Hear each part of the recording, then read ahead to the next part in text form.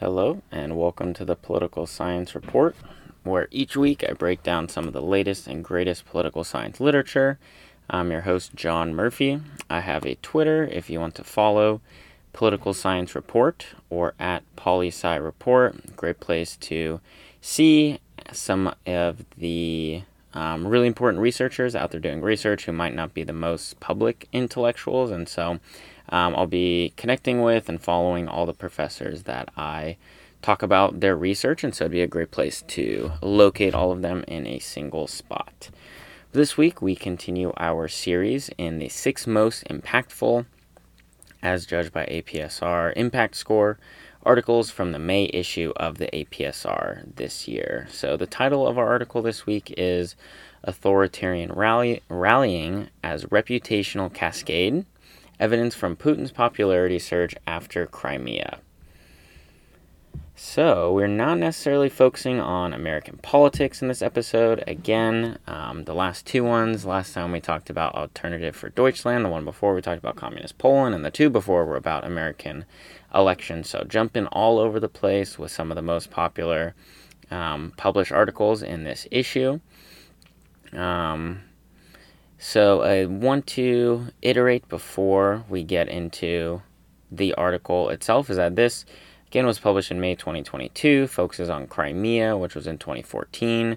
So even though it is about Russia and Putin, and it does have relevance now, we're not talking about the current events going on in Ukraine, even though they are related. So this was probably finished last September.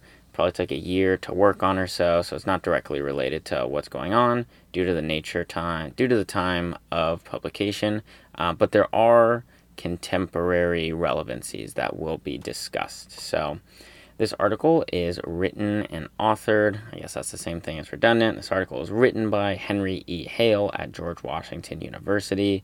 Hale is a full-time faculty professor of political science and international affairs. He also co-chairs the program for new research methods in Eurasia, so he has a real focus on Eurasia and that area. To quote the university's website, he has spent extensive time conducting field research in post-Soviet Eurasia and is currently working on identity politics and political system change, with a special focus now on public opinion dynamics in Russia and Ukraine. His work has won 2 prizes from the American Political Science Association. He was awarded a Fulbright scholarship for his research in Russia between 2007 and 2008, end quote. So he has a real focus in that area that extends beyond just the Crimean crisis that he writes about in this one. He also is currently writing and still researching, obviously, and doing podcasts that discuss what's currently going on between Russia and Ukraine. So if you are interested in hearing more about all that's going on from an academic perspective, someone with real expertise and history in the area, not just a journalistic background, Henry E. Hale may be someone that you look into following, connecting with, and just reading his articles and the podcasts that he guest stars on. Let's get into the article. Because this is not my area of study, just like the last couple of articles, I want to do a thorough job outlining the academic background of this paper. I want to make sure to understand what the common theories are. I want to be acquainted with the intellectual history that it sits upon. I want to know what kind of thoughts are taken for granted, in a sense. Coming in as a foreigner to this new area of research, I just want to make sure that I'm understanding what is being said, not taking it out of context. So starting with the abstract is always a good spot. We're able to somewhat locate ourselves in this literature. After going through it, I'd say it's located in public opinion somewhat. Particularly, it advances research in authoritarian settings, but articulated multiple times that it has ties to public opinion and political formation in democracies as well. So, just to outline it in authoritarian settings, when there is an international conflict and the authoritarian leader's popularity usually surges. And this is shown not only in authoritarian but also democratic settings, that when the U.S., for example, maybe has an enemy and goes to war, that people rally around the president for political unity. I think we're getting to a place where that's less and less common, I want to say, even rallying around common enemies with our polarized political setting. But particularly in authoritarian regimes, you see surges of popularity, what is called rallying around the flag of the authoritarian leaders. Current theories would argue that this is the result of three possible and interacting things. Number one is that there could be a genuine switch of preference during the change in something among the population. Second, it could be an increase in patriotism around the conflict. And third, it could be a beholden media that's obedient to the authoritarian power. So current theories would say, for example, the example we're talking about of Crimea would say that the reason his popularity surged was either one, because people genuinely felt more supportive of him. Number two, people experienced a surge in patriotism, which reflected in support of their leader. Or third, the media made people believe that this was a good thing, that Putin was doing the right thing. So those are three competing ways of attributing the surge in popularity that Putin experienced and a lot of authoritarian leaders do experience when entering international conflict. But this paper, really importantly, however, this paper argues that surges in authoritarian leader popularity are the result of, quote, less than fully sincere rallying, end quote, to use Hale's phrase. In other words, because it is socially desirable to get behind a leader in a situation like this, people will rally and support the leader externally and publicly, even though internally they do not like the leader or their decisions. So it most comes up against the what would be the sincere rallying argument. It's saying that most people are not actually sincerely rallying behind the leader, but are just doing it publicly. And the primary argument of this mechanism is that it's social pressure that's causing an individual to insincerely rally behind a leader that they privately do not support. The author tells us that there's a common finding that leaders do receive a boost in popularity when they bring their nation into an international conflict, a rallying behind the leader. But almost all of the research has been done in democratic settings, and a setting like Russia or other authoritarian states is under-researched, and it is an open question.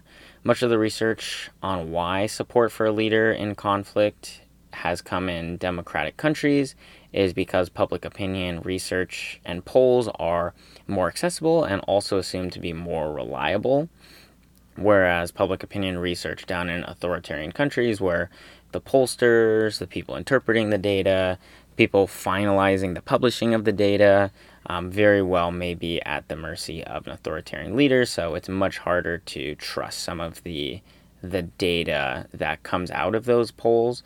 And so the data, even in democracies, is assumed to be reliable. There's not much investigation, at least the author argues, in terms of how sincere people's opinions are. He obviously acknowledges that that is a concern, and we'll talk about that in a bit. But this is a novel area of research in researching the insincere opinions behind rallying in authoritarian regimes. So, the argument of this paper, or what it investigates, is this process. In settings where dissent is strongly undesirable, when a leader makes an international political move, entering a conflict, annexing an area, going to war, people immediately assess what is most socially desirable, the most socially desirable public stance to make, and then the individual takes it. Would it be most popular to side with the leader here? In what ways? For what reasons? And due to the desirability, socially, your reputation, the potential costs of not supporting the leader, they rally, not because they actually support the leader. This study focuses on data collected from the Crimea event in 2014.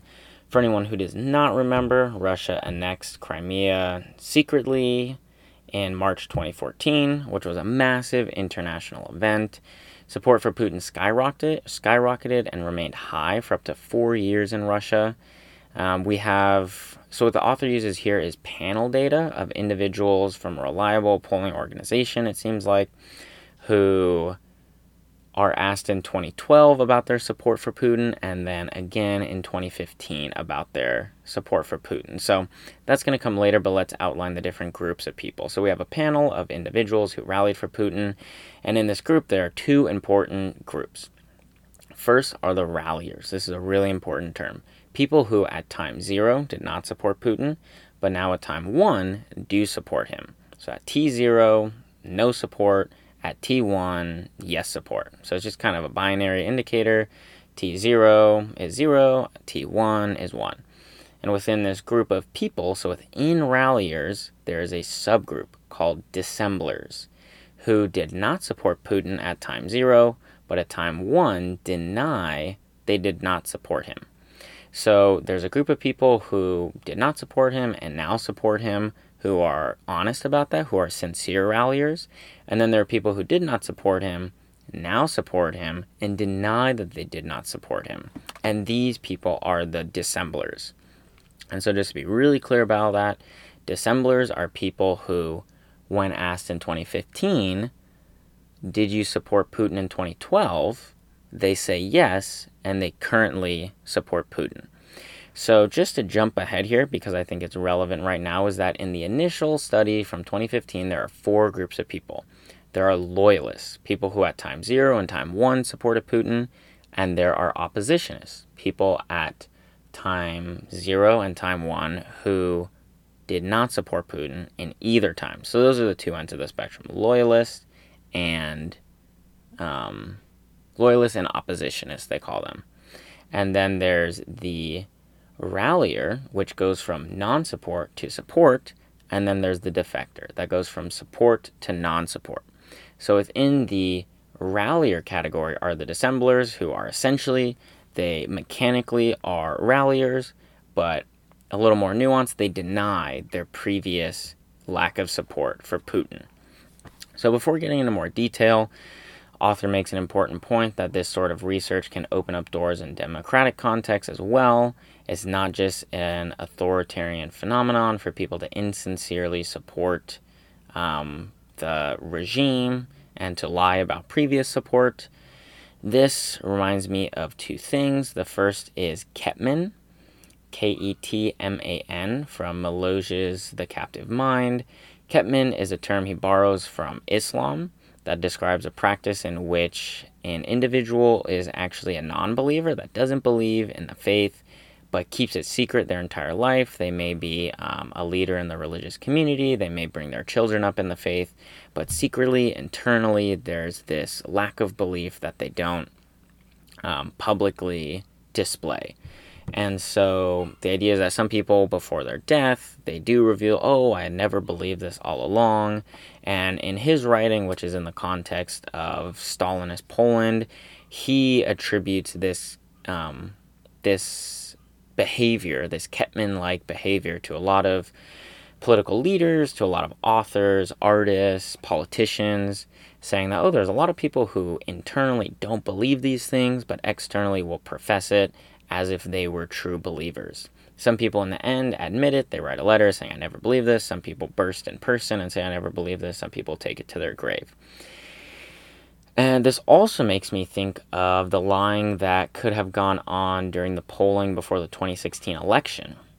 I heard that one of the reasons pollsters got it so wrong was that people would lie about their support for Trump. So pollsters would call someone up, people felt the social undesirability of supporting Trump, and so when asked even over the phone, they denied their support, and so it inflated the numbers from Hillary and necessarily deflated the numbers for Trump. But when people were able to vote anonymously, where they could just be honest and not have to fear consequences in our democracy, people showed what their internal, private, true beliefs were, and Trump ended up winning. And so Ketman and those 2016 effects on the polling, I think there's both stretching the immediate context. I'm not saying that this is exactly what we're talking about. We're really very specifically talking about dissembling, which is rallying in support of the leader, but lying about previous unsupport. But I think those two examples kind of get at the idea of insincere support. But again, dissembling is defined as lying about previous lack of support.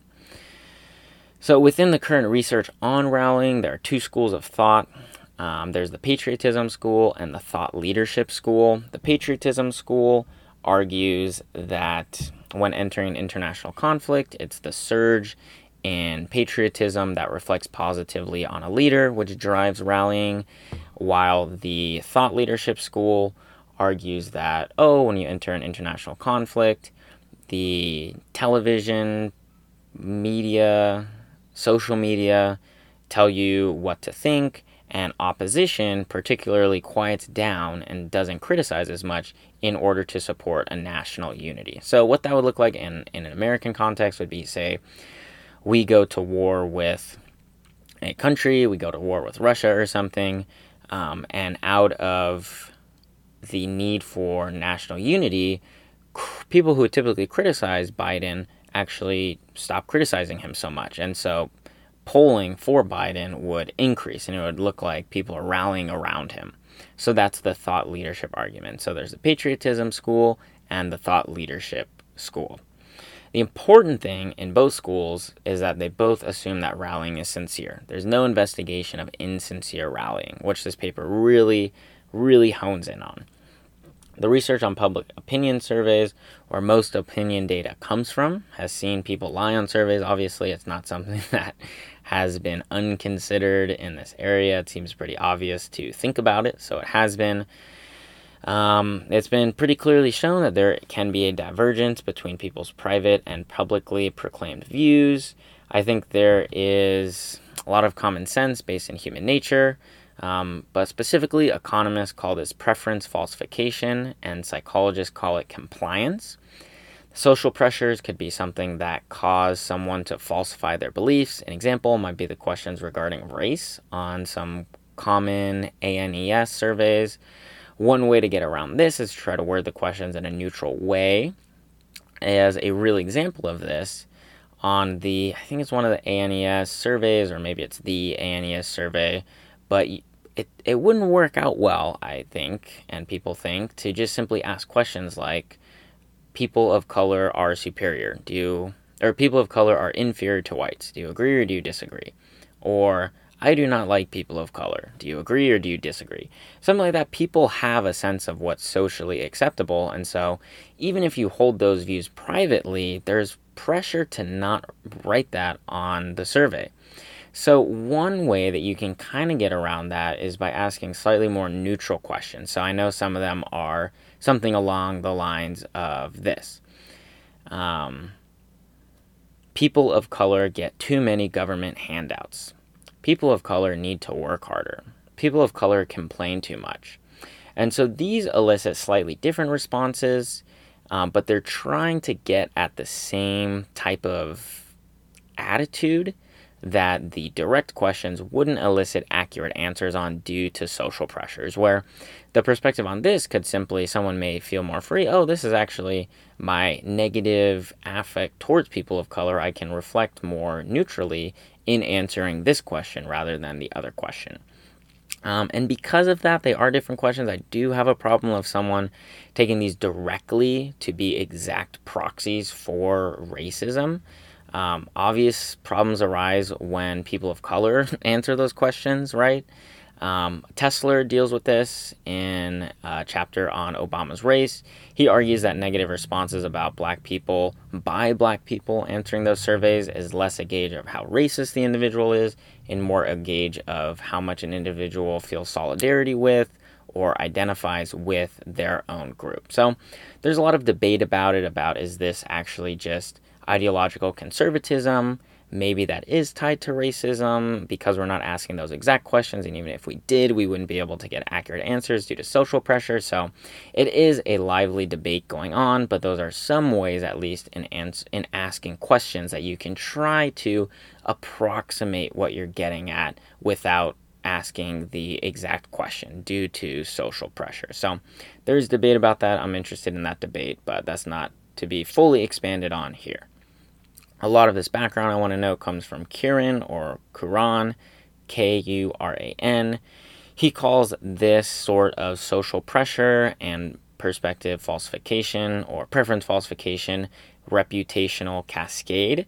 And so the idea here is that when some international conflict happens, some big political event happens, public expressions are expressed, the media has their perspective, individuals share their perspectives, and immediately undecided individuals consider what is being expressed. They take cues from what is the socially desirable opinion to hold, and therefore, from there, they make the analysis of, oh, what should I share as my public opinion? And so there's a cascading effect of, oh, I want my reputation to be safe, so I'm going to adopt the popular opinion. And as that grows, one person turns to 2, 2 to 4, 4 to 16, 16 to whatever. So the idea is that there's a cascading effect of people who agree with the most socially acceptable opinion. And they're trying to protect their reputation through that. TV and social media in authoritarian states is particularly effective in portraying representative or desirable positions.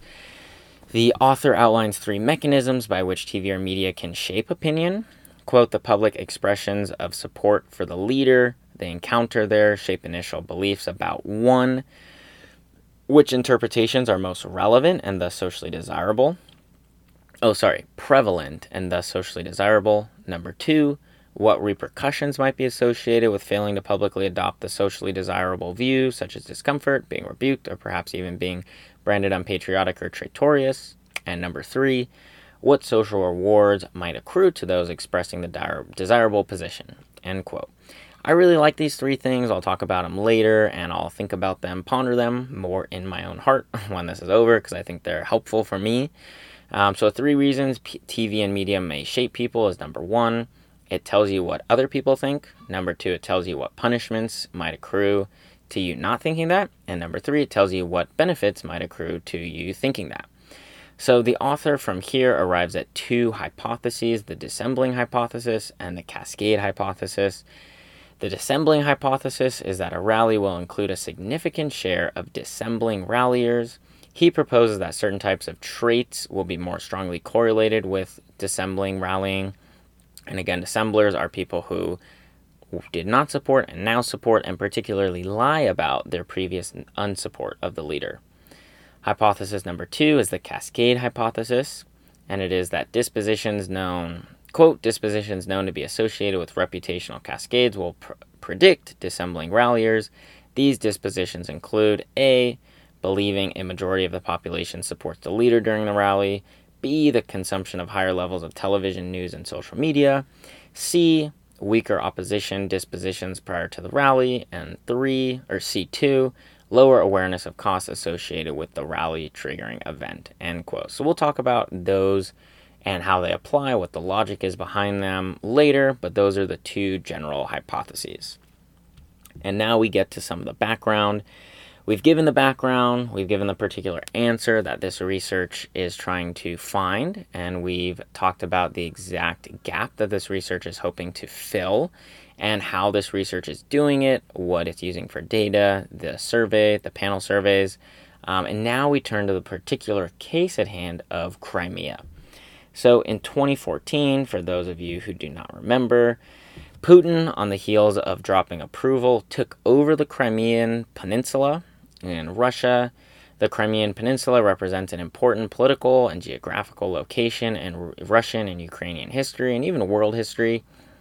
It's supposedly, I've never been there, I haven't seen lots of photos, but it's supposed to be a very beautiful peninsula, and it kind of sits right there if you envision Ukraine just to the southwest of Russia, and then Russia obviously to the northeast of Ukraine, and kind of in between in the Black Sea there's a peninsula, so it's right between the 2 countries. It's been disputed for a very long time. It figures prominently in the Russian Empire psyche that Putin seems to espouse, and that Crimea used to be part of Russia just like Ukraine used to be. Then eventually, not exactly sure on the exact history of it, but eventually Ukraine passed out of the hands of Russia as well as Crimea, and Crimea has been in and out of Russian hands and was out of Russian hands up until 2014. So the takeover is not just a neutral annexing land. It represented an act of aggression by Russia, a movement toward reclaiming the land within the Great Russian Empire. So within the Russian Empire, Catherine the Great was the one who took over Crimea, took it from those previously inhabiting and fighting over it. And then eventually, I think Tsar Nicholas, the last Tsar of Russia, there was like an imperial vacation home there. So is this really important part of Russia and the royalty, and people vacation a lot in the Crimea. And so again, it's not only this neutral land, but it's this very representative area of the Russian Empire. And so that's something that we're even seeing now with Putin wanting to take over Crimea, as he's trying to expand Russia, trying to make it as powerful, as in his eyes, as beautiful and shimmering, as it once was in the 19th and 18th centuries. And so Crimea was step one. Ukraine is step two, in a sense, of the expansion of the Russian Empire, and again, the reclaiming of the empire in history. So after the Crimea was annexed, their Western relations with Russia dropped to an all-time low since the Cold War, as the author points out. And so this was a really, really notable act of international conflictual aggression. But within Russia, popularity surged for Putin, going from 60%, to 80%. So it's a really, really big historical event that at the time seemed significant, and only now we're seeing even more how significant it was and how significant this war with Ukraine is, and Russia trying to reestablish itself, more particularly Putin trying to reclaim the glory, in his eyes, of the Russian Empire. The panel data assessed in this study came as part of a Russian election study that wanted to assess voter behavior in the 2012 election. So the Crimean rally was in 2014, and so after the Crimean rally, there was commissioned another resurvey of a large amount of the same group to see what had changed in the intervening time. So first study, 2012, Crimea, 2014. Second study of most of the same panelists, 2015, to give a simple timeline. And something to note is that some of the election studies in some of these countries maybe we could be very easily skeptical of them, maybe what is published, but on the other hand, you would think that studies commissioned by the empire itself would actually want to be accurate to assess public opinion. Even if it wasn't happy with it, there would be some incentive to accurately know public opinion. I know a lot of studies were done in Mexico. I think I want to say between like the 40s and 80s or something, the president ran a really accurate and robust election study and just public opinion study, just even daily or weekly, of what was going on. And I think even just the psyche of empire may cause this kind of paranoia and wanting to know. And so it's not uncommon for some countries, even corrupt ones, to have some sort of accurate election database or public opinion database. I'm not saying they're all accurate. Maybe they're more inaccurate than accurate, but just in case there is a challenge or even a question over, why would we trust this data in the first place? So some information that comes from the panel design in 2012, 52% of Russians said that they had voted for Putin, but here's the dissemblers. But in 2015 survey, 67% were claiming to have voted for him. So this is what they call dissembling. People editing, misrepresenting, lying about their political record. So 52% said they voted in 2012. Maybe an interesting thought I'm just having now is that could be a suppressed amount given the time, but that doesn't seem as reasonable. I need to think about that more, so don't pay too much attention to that. But 67% claiming would mean that, 15% of people more now are claiming that they voted for Putin in 2012. Here's some more interesting percentages between 2012 and 2015. There are 4 types of people that I mentioned: loyalists, defectors, ralliers, and oppositionists. You can probably guess who they are if you just remember. Loyalists support Putin in both years. Defectors support Putin in the first, but not in the second. Ralliers are the opposite. They support him in the first, they do not support him in the first, and support him in the second, and oppositionists at time 0 and time 1 oppose Putin. So ralliers, those who didn't support but now do, make up about 27% of the sample in 2015, because 10% of people were defectors, so the difference in amount of people voting for Putin only went up 17%, but because of that defector dropping 10, the 17 plus 10 is filled in as ralliers. So 27% of the sample in 2015. However, within that subgroup, 75% of them misrepresent their 2012 views and dissemble. In other words, it's not 75% of all voters, it's 75% of the people who go from non-support to support of Putin over that time period lie about their 2012 support. So the idea here is that because we have panel data and we're interviewing for the most part the same individuals, we can see, oh wait, in 2012 you said you didn't vote for Putin, but now you said you did. That's a rallier. But then the person who goes further and says, oh, I didn't support Putin in 2012, that's a dissembler. And so 75% of the people who go from non-support to support lie about their lack of support in 2012. There remain challenges to this finding, of course. This is a preliminary support of, there's a lot of people that are dissembling. One challenge is this. It is that people are simply forgetting who they voted for. Maybe, people are forgetting that they didn't vote for Putin and are remembering that they did, and so that accounts for the 75% of people who say that they did support him. That happens, doesn't it? And it is documented that people do indeed forget who they voted for, but the author does 3 checks, he includes a set of separate questions that they look at that I didn't spend too much time looking at. It didn't seem the most important for this purpose. But the 3 things they did to check were including a set of separate questions. They used circumstantial evidence to show that the population interviewed was not a likely one to forget who they voted for, as those who are least politically engaged are those who are most easily forget who they voted for. And they also compare this election to other Russian elections of even less magnitude. So something like the state treasurer or something like that. And people only to a very small degree forgot who they actually voted for. So the idea is in something way more important like a presidential campaign, people would be less likely to forget. And so based on these 3 checks, he does find strong evidence that the cause of this is not that people are forgetting, but rather that there is an intentional decision to misrepresent, to lie about previous support for Putin.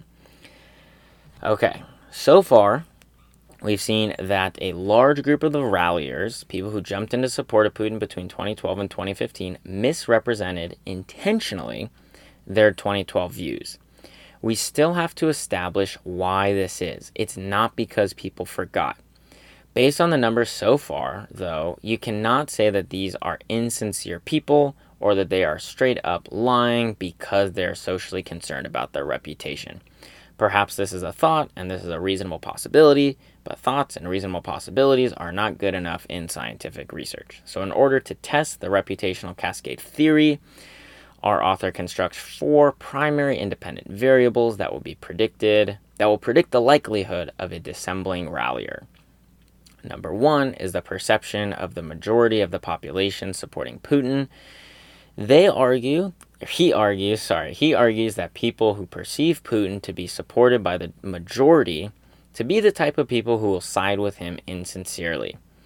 The idea with this is that someone who thinks that the majority of people support Putin will be someone who also feels the social majority pressure to vote for Putin.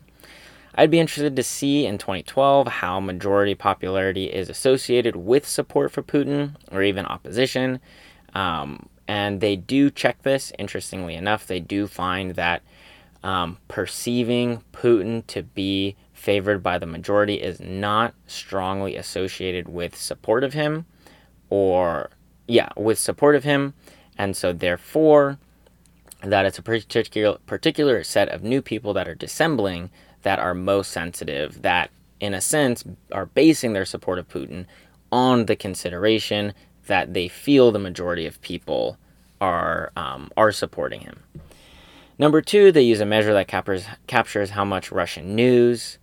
There are 3 dominant Russian news stations that are state-sponsored, and all of them are mostly strongly pro-Russia. The idea being that the more news consumed, the more aware of popular opinions this individual will be. So the idea is that if this person is very, very, very aware of what the majority opinion is, because this person consumes a lot of media, this person will most likely, again, consider what the popular opinions are, and then switch their views and say, oh, I'll support Putin, even though privately, out of social consideration, I'll support Putin, even though privately I don't.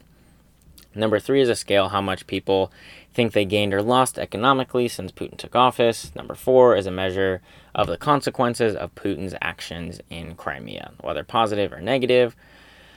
To compare these to the conventional patriotism and thought leadership schools, independent variables are constructed. For the patriotism school, they include an independent variable if people think pride in being a Russian citizen has increased, and if Russia has become more politically influential in the world. The idea is that if these are the strongest predictors of someone rallying, then whether they're dissembling or they're sincerely rallying, then it is true that patriotism is what's driving and most associated with these new supports, this newfound support of Putin. The thought leadership school is tested using independent variables of if individuals have recently consumed an oppositional news source, and an indicator if they're members of the largest opposition party right now in Russia, which is the Communist Party. Now let's get to some results. First, the author finds that one of the key variables here, perceived support of Putin, is correlated with dissembling rallying. As I mentioned my concern, they showed that majority support for Putin, perceiving the majority of people to be in favor of Putin, is not correlated with support in 2012. Meaning it is not a consideration for those supporting Putin in 2012. But in 2015, this does pop up as a consideration, which could be, I think, reasonably argued that more people who are now supporting Putin are taking what the majority think into consideration. Media consumption of dominant Russian media outlets is also strongly associated with the likelihood of being a dissembling rallier. It's not as straightforward, given the numerous television channels, but interestingly, frequency of consumption is associated with an increase in dissembling, but not sincere rallying. So those who consume more media are more likely to be dissemblers, but those who consume more media are not more likely to be ralliers overall, sincere ralliers. They interpret this to mean that media consumption tells people what they should think, or it educates them on what the socially desirable positions are, but not necessarily highly persuasive in forming their own private opinions. Now we turn to the priors of Putin and dissembling. Author finds that those who in 2012 had the least anti-Putin views, this means people who had anti-Putin views, who are on the side of the continuum of being anti-Putin, but the least intense of those, not the people most for Putin, and I had to understand this because it's a little bit of a confusing phrase, but again, the idea is that these people fell on the side of anti-Putin, but they were the least extreme in their anti-Putin views. These people were most likely to become dissemblers. Why? This falls in line with the theory that because those who are already closest to the socially desirable position will have the least difficult experience of expressing socially desirable views, even if they don't believe them themselves. The theory for this is that the farther you go from your actual views, the farther the gap between your private views and public views, the harder it becomes to express them. So people who are maybe anti-Putin, but just on that side of the continuum, will have a far easier time making the journey to the pro-Putin side of the continuum than those who are more far anti-Putin. So the idea is that those who had pretty moderate to mild negative views of Putin were the ones who flipped to becoming dissemblers, people who privately didn't support Putin but publicly did. But there's the smallest gap between those opinions. Maybe they slightly dislike him, and then they express that they slightly like him, but they do fall on the side of people moving from left to right, or not in a political sense, but from moving on one side of the continuum to the other side. To look at the next independent variable, none of the costs of the Crimea are statistically important. And as relating to the conventional theories, testing the patriotism theory, the author does find that individuals who rate highly the increase in Russian pride are 11 points more likely than others to be sincere ralliers. This means that going from thinking that Russian pride has increased, or not thinking Russian pride has increased, to thinking Russian pride has increased is associated with an 11% increase in likelihood to be a sincere rallier.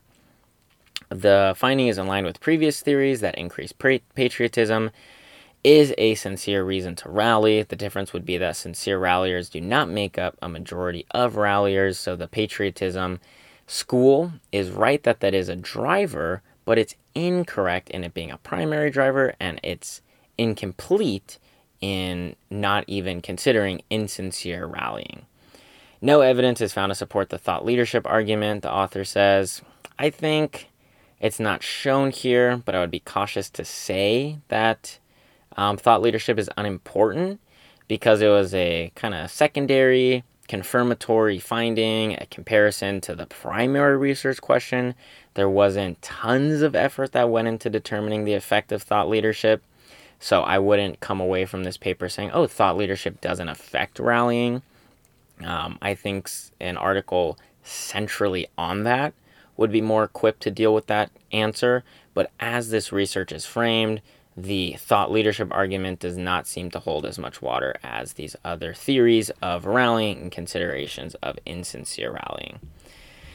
Now, let's turn to the discussion. So the article establishes a number of things. The first and primary thing is that it provides a deeper look into theories around rallying. Specifically, where rallying has been assumed to be sincere, this author devises a way and exploits panel data to determine that 75% of ralliers in this context are actually dissemblers, people lying about their previous lack of support. It's important to pause here. The author makes a good case for it, and I think there's good reason to make the jump, but you cannot conclude from this study that the majority of people who supported Putin in the intervening years are insincere. You can argue that 75% of people are dissemblers. That's defined by the author as people who misrepresent their past support of Putin. And I think you can reasonably think this, but I'm a bit cautious about moving too far outside the language of the author, the language of exact constraints on the research, and thus exact constraints on what the conclusions can be. So just think of this example. Say in 2000, you survey people who have converted to Christianity in the past 10 years, or say 2010. Say in 2010 you survey people who have converted to Christianity in the past 10 years, and you know their behaviors from 10 years ago, in 2000. You survey them about their behaviors from 10 years ago, and say 75% of them misrepresent their behaviors. Say in the 2010 sample, only 50% say, I was an alcoholic, while 65% of them actually were. So people are misrepresenting their 2000 behavior in 2010 now that they've converted to Christianity. Would the conclusion be then that these people are not sincere believers? That these people actually haven't converted to Christianity sincerely? I don't think so. I think they may be confirming to social norms or expectations. I think they may not want to be admitting to things that they maybe now are sincerely ashamed of.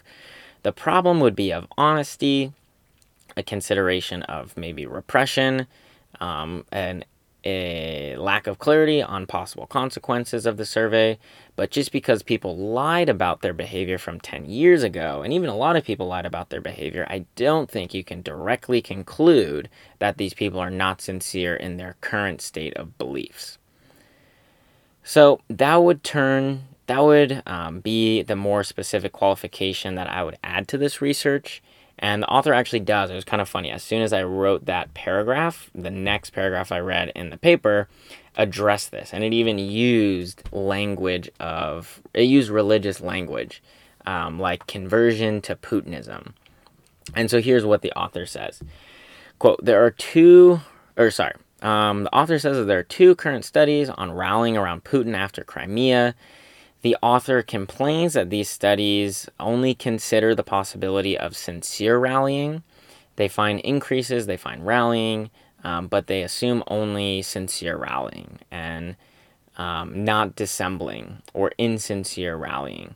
And the author does note, he says that it would be surprising to find no insincere rallying.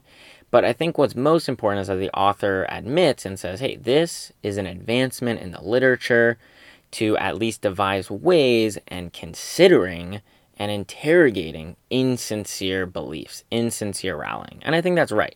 I think as I outlined, and the example that I gave is just because people lied about their behavior from 10 years ago, doesn't mean that you can conclude that their newfound Christian beliefs are insincere.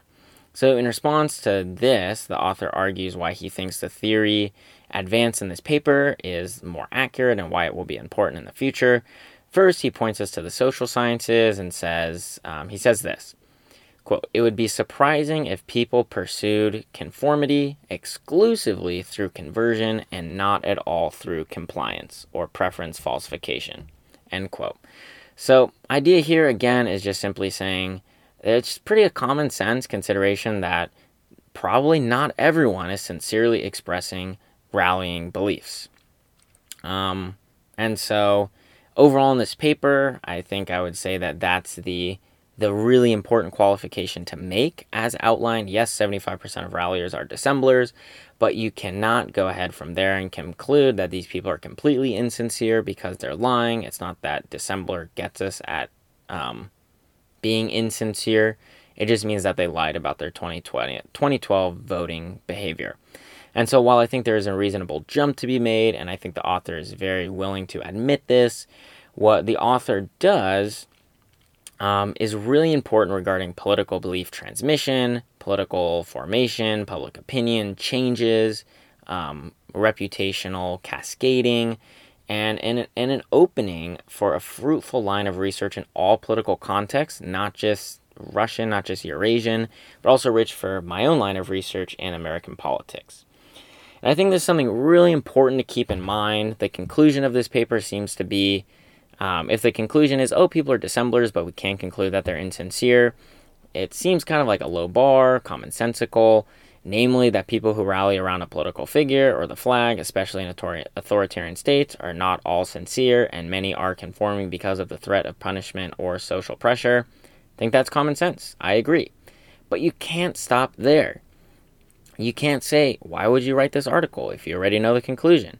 So an important distinction is that even though the conclusion you could have made before, we do have more support for the common sense conclusion, and it may inform common sense going forward. And the author is honest about this, but what's really important and fascinating is the method of this research, the methods used, the panel data used, that it's a novel research design within this context of Eurasia, and also it has applications for other countries, other political contexts. And I think what the primary thing that you can take away from this article is the investigation of insincere beliefs. The author is simply offering the best method that came to mind, that was available to him. And sometimes that's all you can do when you're studying something brand new. You need more minds, you need more people, you need more funding, you need more time to perfectly investigate this question. So even though the conclusion may be unsurprising, I think that it's really important that great findings can come from this article. I'm sure it'll influence research design that I have in considering, how do we investigate? Because even though it's common sense, the common sense that we need to get to is, how does this work? What is the mechanism? How can we tell? Sure, people are insincere, but how do we get an accurate measurement of that? And why are people being insincere? And in what context are people most insincere? So for research going forward, and even my own research in American politics, this is an important paper. Just my final conclusions, my thoughts about it. I'd be curious about the age in the research and just broader about political swaying and rallying. Are younger people more malleable and more likely to support and switch their opinions? I'd be interested in a two-party system form of political education and how people take direction from the parties and how people in two-party, not authoritarian systems, form what they think is the most socially desirable opinion. I really like, as I mentioned before, the three mechanisms for beliefs. That is what the desirable opinion is, why you should believe it, and why you shouldn't disbelieve it. A way of replicating this research design would be to compare possibly the degree of political repression with the degree of dissembling. Are more repressive states more likely to have dissemblers instead of sincere ralliers? And again, this this data, the author points out multiple times, is new. It's difficult to find other data like this. And so you can't really go around to every country and make that comparison. But maybe in the future we'll have means of getting at it. And again, this is an important paper for even people thinking about doing that. Finally, I'm curious about this paper's use of TV and social media for assessing likelihood to rally. It reminds me of an article on the pandemic. I think it was by Tesler or Talsanovich, but it was about partisan responses to COVID. They show, I don't know why I'm blanking on, time series data. Yeah, time series data on different states and the different political parties on COVID response. And it's kind of funny that really early on, the first couple weeks, the first month or two, people felt very similarly about it. There was a lot of panic. There was a lot of unclear information. And there was even switching in perspectives. I remember COVID went down my senior year of college. And it was really a time where no one knew what was going on. It was crazy. It was raining and dreary outside. So it just added to kind of that apocalyptic feeling. It was every day there was new emails coming from Cal Poly Pomona. Every day there was new information from work and from teachers. But what struck me that I still really remember is that there were two positions. COVID is really dangerous and COVID is not really dangerous. And more conservative people were arguing that COVID is really dangerous, which is why we need to call it the Chinese flu, why we need to state that it's from Wuhan, why we need to point to China because it's really dangerous, and we need to take the risk of ostracizing Asian Americans because we need to be clear about where this comes from and that it is distinct from the regular flu. And that was a more conservative stance, that they were arguing about how dangerous it was, and that how dangerous it was bolstered their need to distinguish it from the regular flu. But on the opposite side of the spectrum, more progressive, more liberal people were saying, oh, it's actually not that bad. It's not that bad of a flu. It's not that dangerous. This is a ploy by Trump to try to be racist, to try to rally around his white identity politics. And so this actually isn't that bad of a flu. Don't be too worried about it. It's just exploitation from the Republican Party. And those two narratives have that was like the first week or two. It was really early on. But those narratives have kind of flipped, have really flipped. Is that, now it's not dangerous and it's a ploy by the progressive state to get Trump out of office. Or, oh, it actually is really dangerous and we need to mask up, and it's all these conservative people that are pushing this narrative because they don't care and they're privileged or whatever. And so the main point there is that initially you see people pretty neutral. You see most people worried. You see most people scared. You see most people just trying to buy masks and buying toilet paper and buying water. But as learning happens, as partisans begin to get their stuff together and begin to see what narratives may be most helpful for their political ends, that's where you start to see concretized political stances. And so I'm just interested in that overall is, when a tragedy happens, when something new happens, when there's a development, in the first 2 hours of people hearing about it, I'm so curious about what they think. Are they for it or they're against it? What is their initial perception without partisan influence? And so I think that that's an interesting thing. It's something I hope to get at. And I think that this article does a good job of opening that door, particularly in authoritarian regimes. But thank you so much for listening. Next week, we'll continue our series. It'll be the last article in this series. And this one, This one I think had an impact score of 226, so we're almost doubling that in the next one with 448. This is by far the most impactful one from this issue. This one is for the boys. How gendered political socialization limits girls' political ambition and interests. So excited to bring that to you next week. Hope you have a great week. Thanks for listening to the Political Report, and I will see you soon. Talk to you then. Bye.